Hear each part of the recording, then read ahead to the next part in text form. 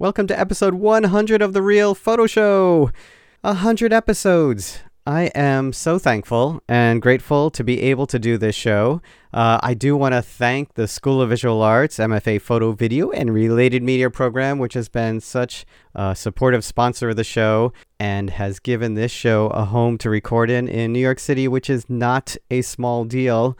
Of course, special thanks to Charles Traub and Liz Zito, Brenda Hung, and Seth Lambert for all the support and all the help over the years with both the recordings and the live shows. Having a place to record in New York at the School of Visual Arts has really been the difference when it comes to booking guests who are coming from outside of New York, and it's really made the show so much better. So thank you all very much. And just to give you a sneak preview of the 101st episode, Liz Zito will be the next guest, and we'll be talking about her fan fiction version of the Mueller Report and the experience she's had reading that to an audience, which is a really fantastic conversation. But for the 100th episode of The Real Photo Show, I thought it would be appropriate and a lot of fun to bring back Kai McBride, my friend and former co-host of the show, who has made some big changes in his life. But before we get to that, just one announcement. The JKC Gallery is now showing Kissed and Toothless by Dominica Page. Dominica is an artist who teaches at Pratt and also teaches at Mercer. The show is up now, and the reception for that show is Wednesday, September 18th from 5 to 7 p.m. And to find out more about the show and the hours, go to mccc.edu/JKC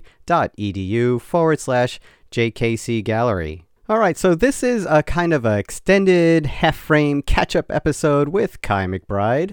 And as I alluded to before, Kai has now made the move from New York to New Mexico. And so, of course, we'll talk about that and how it's related to the passing of his father. And we'll talk about how life has changed for Kai, going from a full-time job managing the photography facilities at Columbia University and teaching at Columbia University to a very different and somewhat quieter place in New Mexico, near Santa Fe. So thanks again, everyone, for helping me get to 100 episodes. Your feedback has really meant a lot to me, and I really do appreciate it. So enjoy the show, everyone. Thanks for listening, and we will talk soon.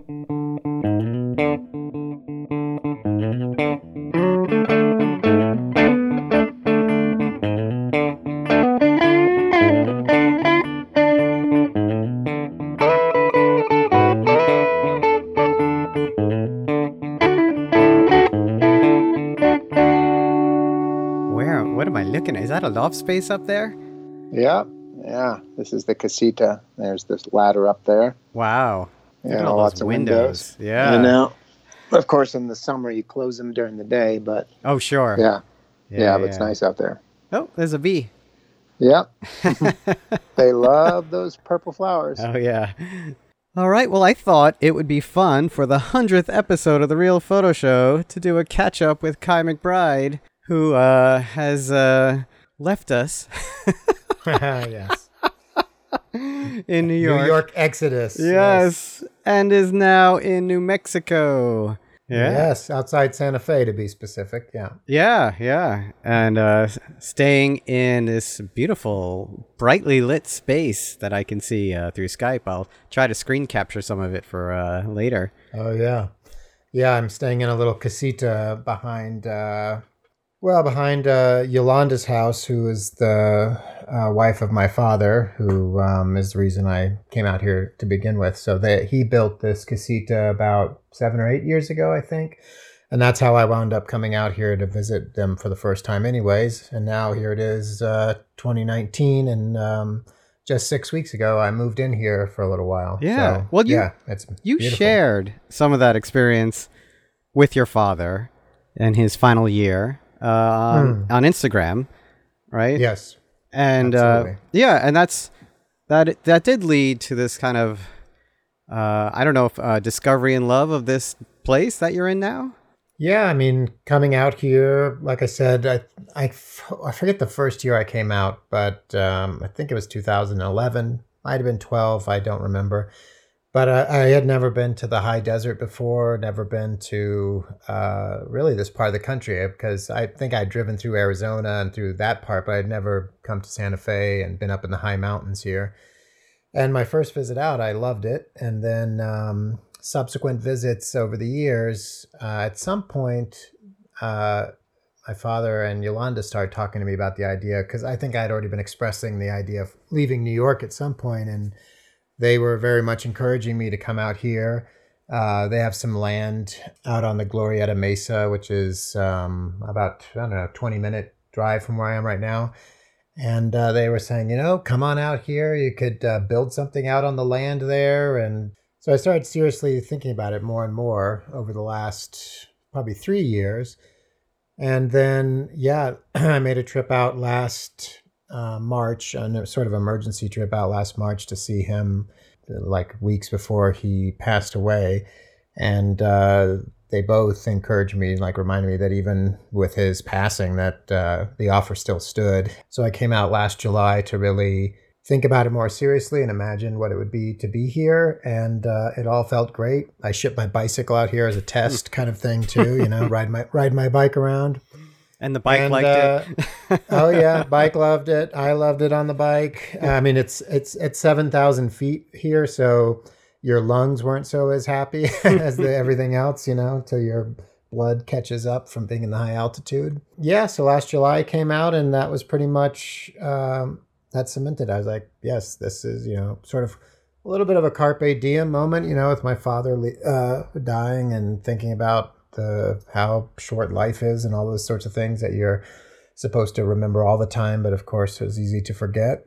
So then became a long process of getting ready to come out here, which meant July till pretty much exactly a calendar year, saving up money, making plans, figuring things out.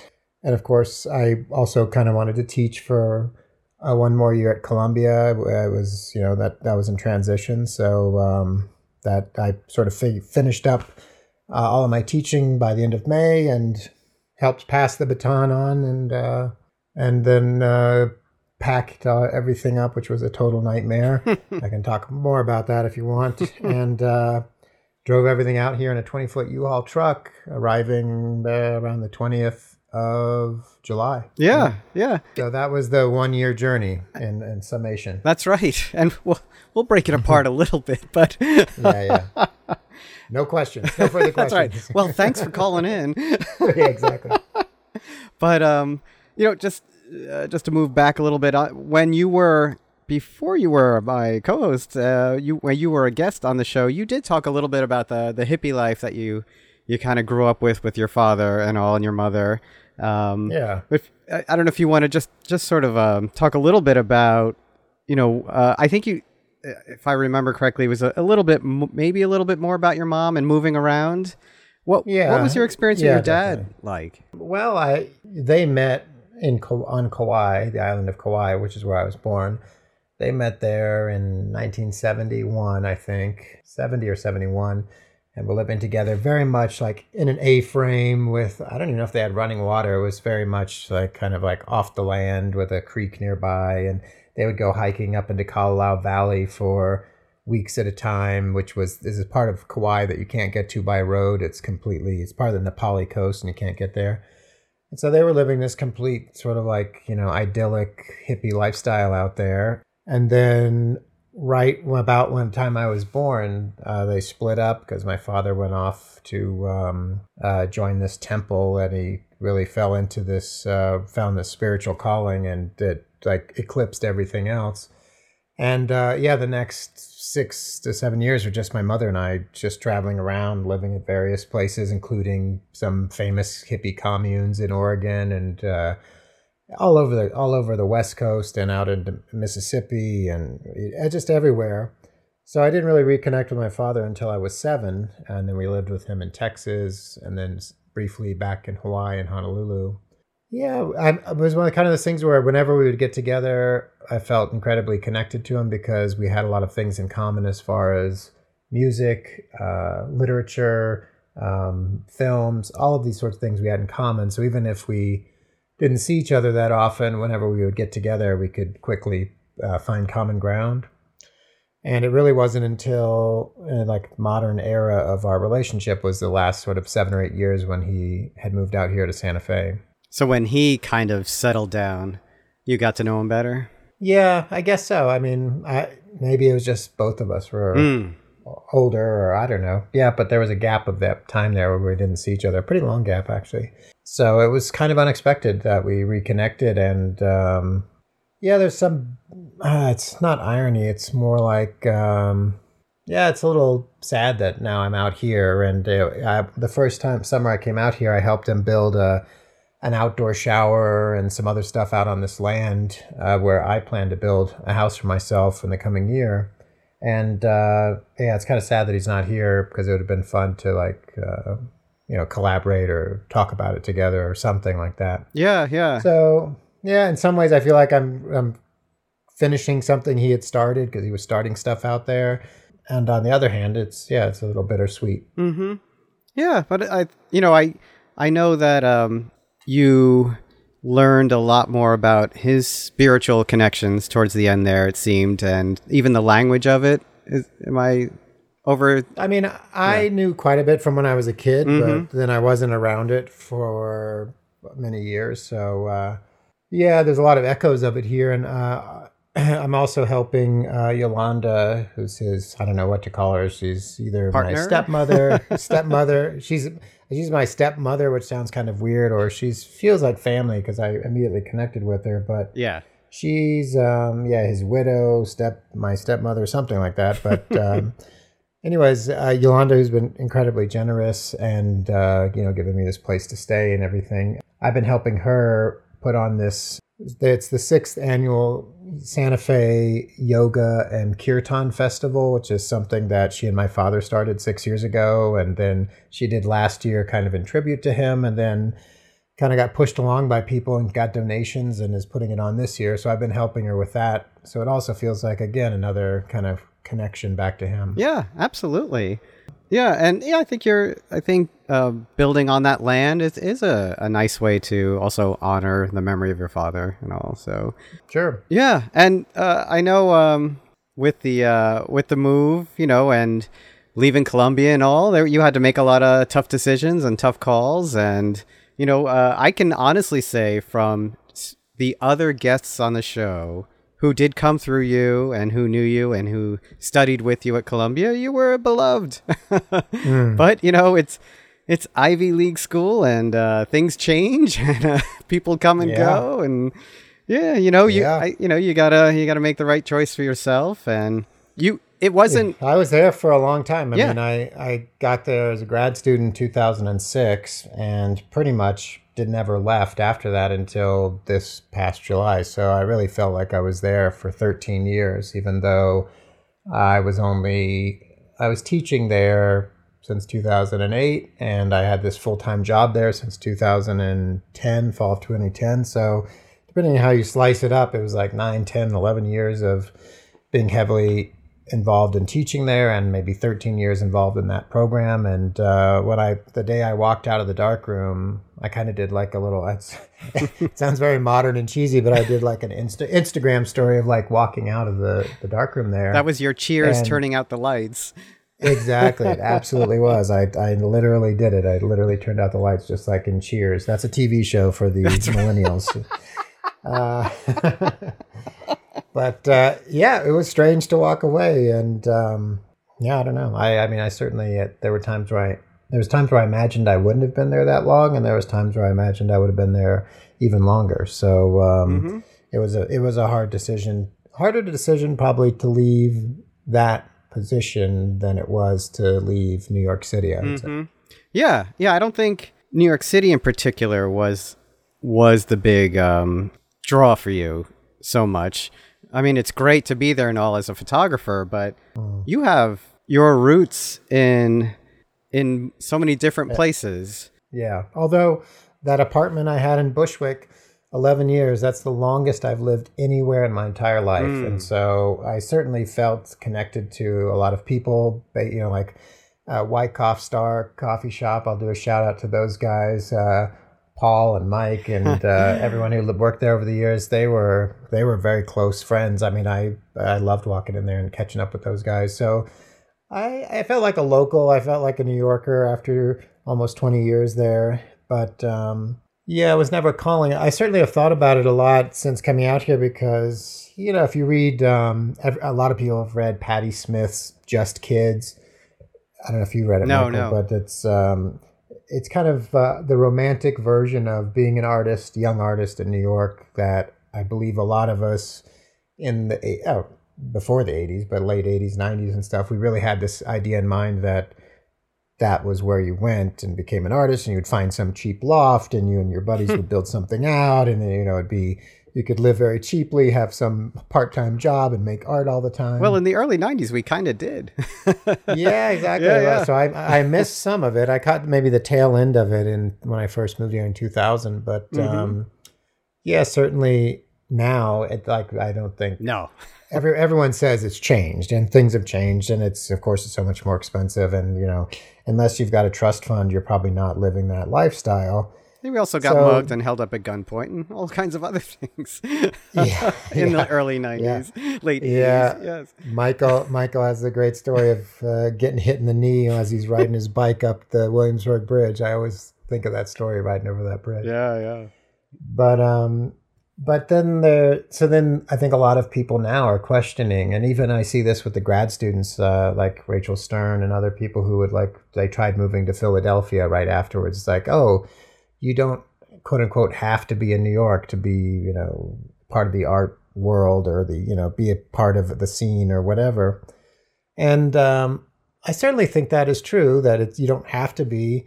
On the other hand, when I think of all of the connections I've made and all of the people I know and the events I've gone to and the opportunities I've had, not like opportunities of showing in galleries or something, but just opportunities of like meeting Helen Levitt and going to her apartment, meeting all these photographers. I got to see Henry Wessel literally very soon before his death. And I met up with him at Strand and hung out with him right afterwards. And those are the kind of things it's very hard to do when you're, if you're not in one of these hubs like Los Angeles or New York. So I wouldn't be too quick to be dismissive of the opportunities that being in New York brings. But on the other hand, you are definitely not going to be living that kind of bohemian art lifestyle while you're there. Right. So you have to also factor that in, that maybe it's something you do for a period of time and then find some other solution. Yeah. Head out to Jersey. Exactly. Like Michael did. Yeah. Yeah. It's funny. About 15 years ago till about, 7 years ago, most of the adjuncts I invited to teach down at Mercer were from New York, and now more of them come from Philly. Wow. Yeah, it has changed. That's interesting. Mm-hmm. Yeah, that is interesting. So, yeah, who knows? I mean, certainly coming out to Santa Fe is another type of art world. I mean, I went to an opening last night, and even though it was in an adobe kind of building, and there were still cheese and crackers, and still like a sort of arrangement of people you'd expect to run into at an art opening. And enough people come here. There's a lot of, especially a lot of photography stuff going on in the Santa Fe area. So I don't feel like it's the same as moving out to somewhere. I didn't just move out to the middle of the country, in other words, right. Like the middle of nowhere. I moved somewhere that still had, you can mention names of photographers and artists and stuff, and people will know what you're talking about. Absolutely. I don't know if everyone knows, but Santa Fe is an enormous... is rich in photographers and photo history. I mean, from Photo Eye books to... Well, there's the Santa Fe Museum here, but there's also... To the Santa Fe Museum, yeah. Yeah, there's Site Santa Fe, which is very big. Site Santa Fe does a lot of stuff with photography. There's the Santa Fe Photo Workshops. There's... it goes on and on. Yeah. There's a bunch of stuff happening. And there's like the portfolio review that people come to every year. There's quite a bit. But there's also, I moved back to Asheville, North Carolina at one point, and the art scene there tended to be a little, I don't know, there was a little more of a craft based, like, people doing ceramics and glass blowing and things like that. Right.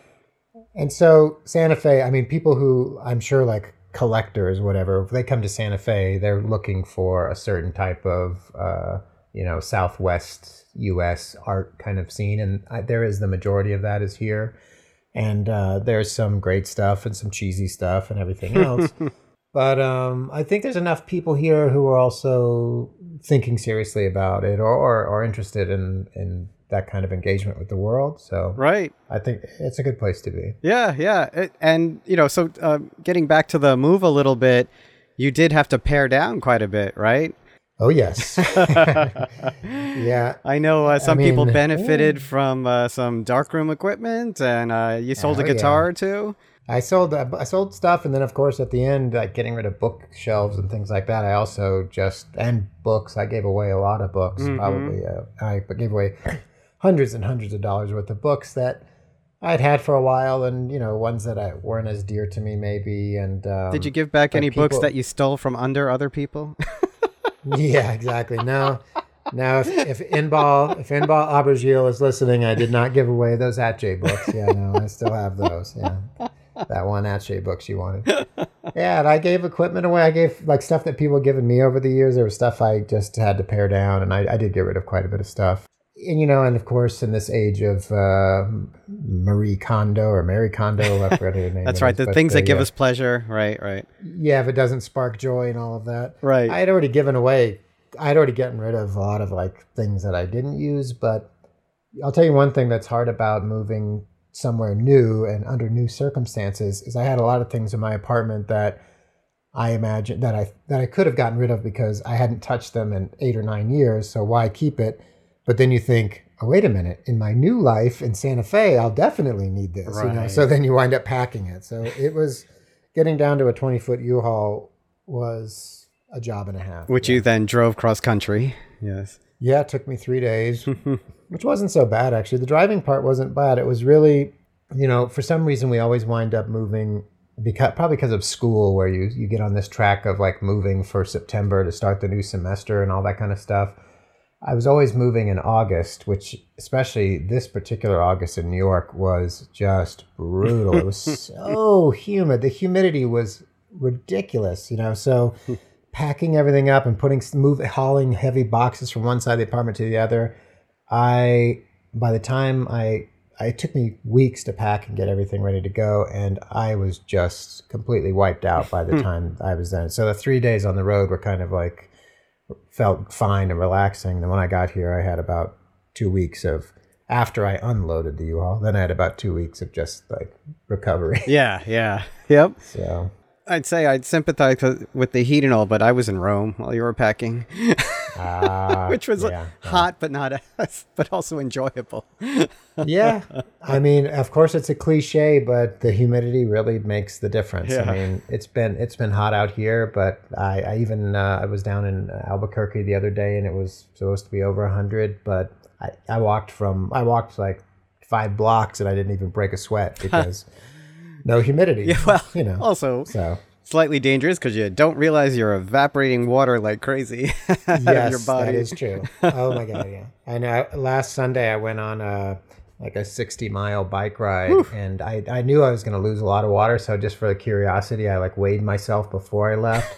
I drank a lot of water on the ride. I even stopped at a gas station and drank a whole thing, orange juice, all this stuff. And I got back. It was 6 hours later because I did this meandering ride. I got back and I was 3 pounds lighter. Wow. So that's just 3 pounds of water went somewhere. That's just water weight. Yeah. Yeah, exactly. So.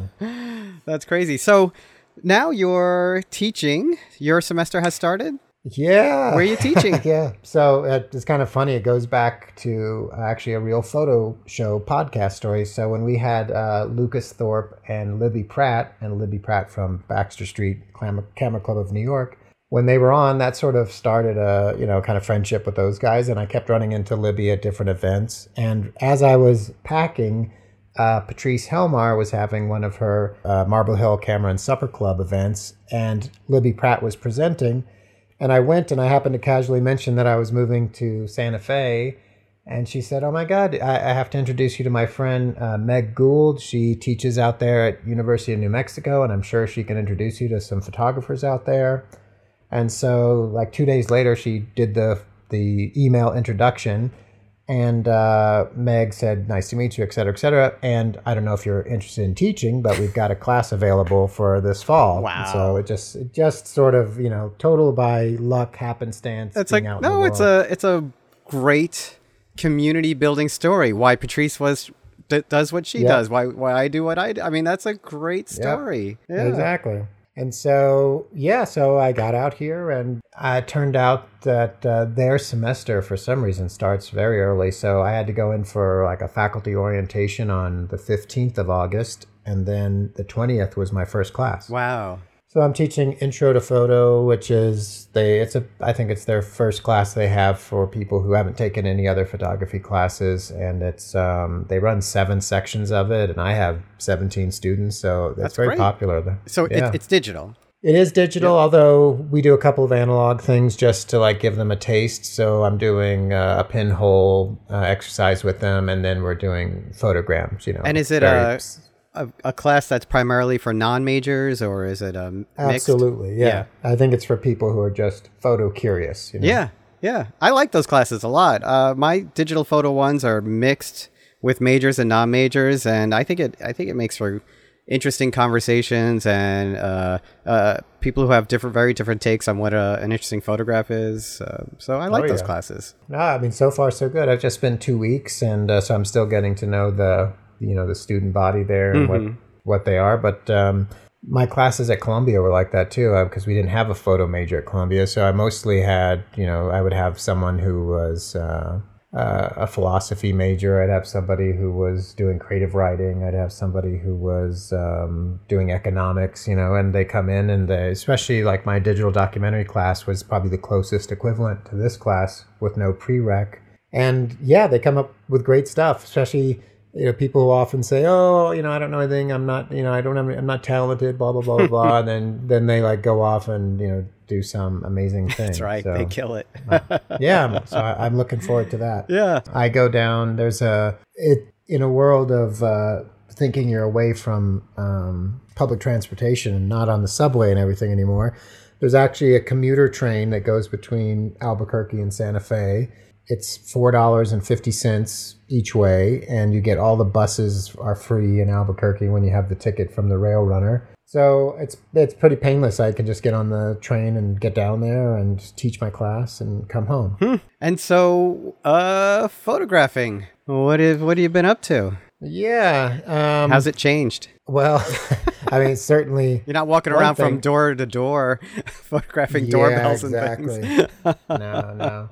I certainly have not started any new projects since I've been here, partly because I've been just settling in and everything else. Sure. But and also I want, even though I've been coming out here for so many years, most of the photographs I've made out here in the past have been, related to like family kind of stuff. And I'm trying to get a feel for what to photograph out here that won't be, recreating the iconic Western landscape photograph that we've all seen a bunch of times. And however, I am allowing myself to do that on Instagram. So I arrived here.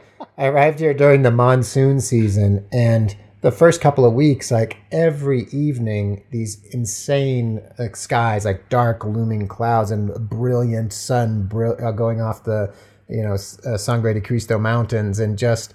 You can't believe, you keep looking like, I can't believe this is real. It looks like it's been, done by Hollywood and totally fake. Absolutely. I've seen them. So I've allowed myself to take those photos. Like, Instagram. That's and of good course, for Instagram.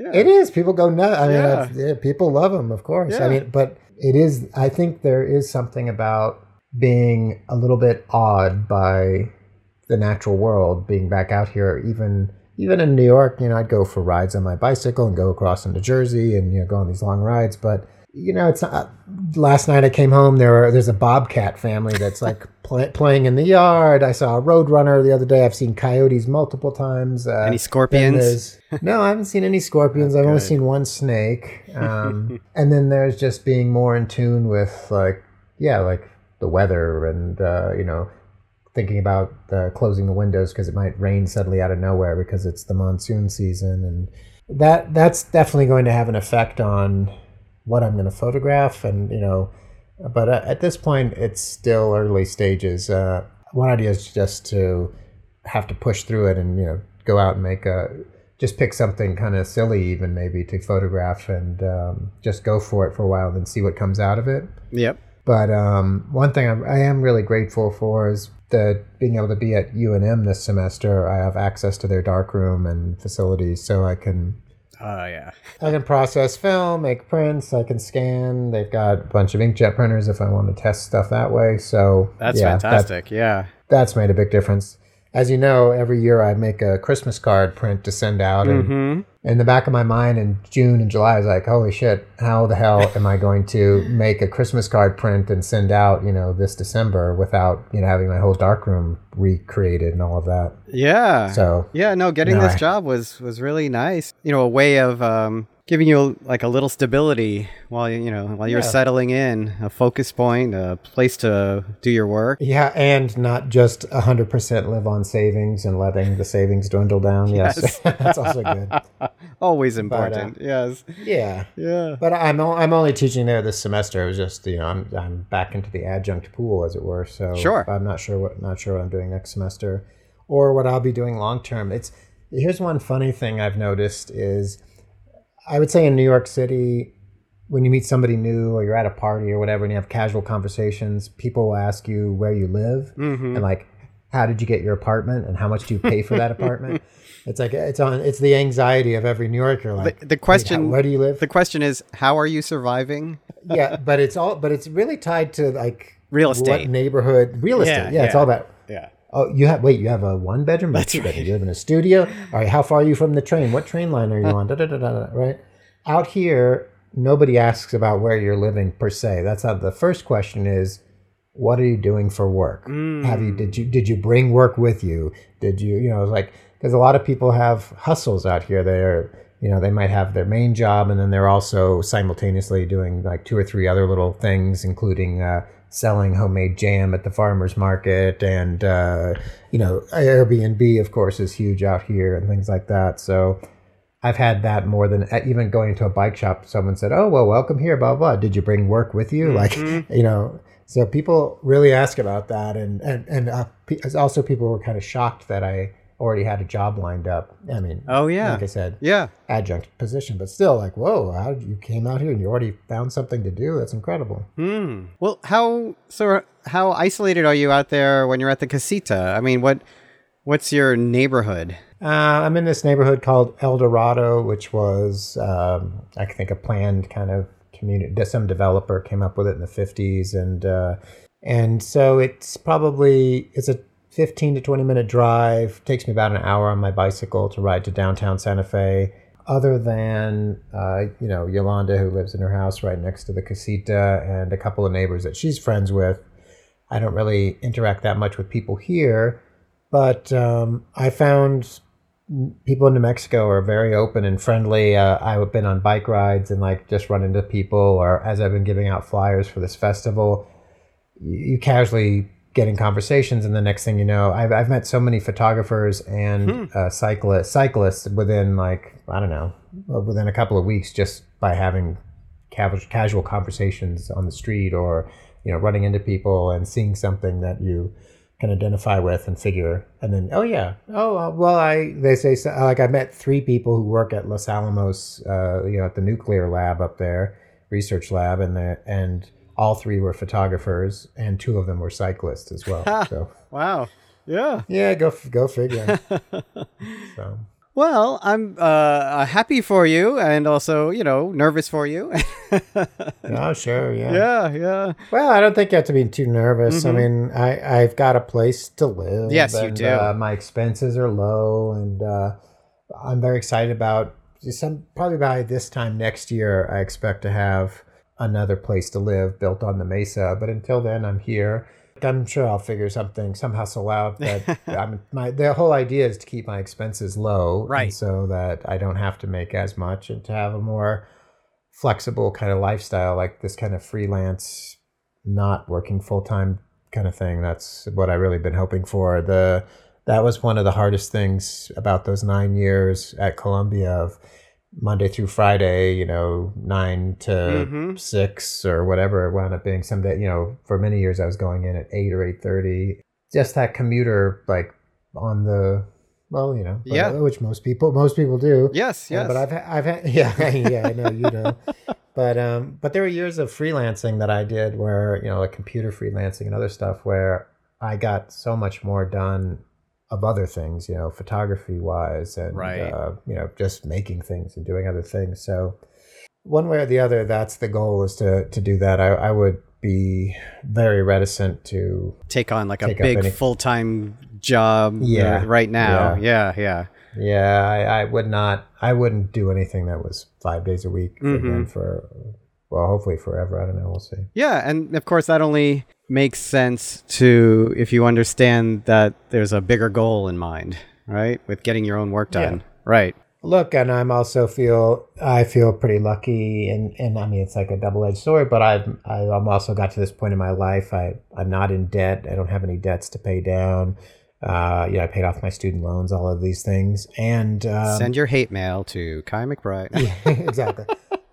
But I also, and you and I have talked about this Yeah. in the past too, is I don't have any dependents. I don't even have a dog right now. So I don't have kids that I need to worry about going to college and saving up. So in some ways, even though it's a different kind of lifestyle, it's also afforded me the ability to make maybe more selfish decisions about, packing up and moving and doing things like that would be harder for other people. Right? You and I have been able to choose certain paths, and we've benefited in some ways and suffered in other ways, and I'm only a little envious of your freedom. Yeah, no, I don't mean in terms of envy. I just mean in terms of this is my reality, and so I'm trying to take advantage of this part of it. It's like, all right, so you don't have that other thing, but you've got, so what can you do because of it, right? Yeah, absolutely.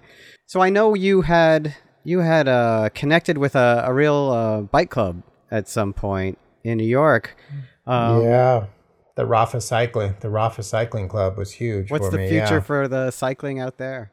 There's a lot of cycling out here, and I've seen a lot of, as I said, you have, apparently it takes 3 months to get like back to a baseline, and then maybe 6 months really till you're completely recovered, or your body is like built up more blood cells and everything.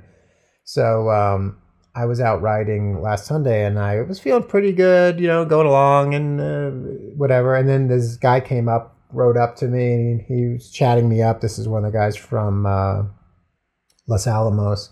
And he's the one that's mentioned how long it'll take. And then all of a sudden he hears her in the back like, hey, and it's his buddies meeting up with them.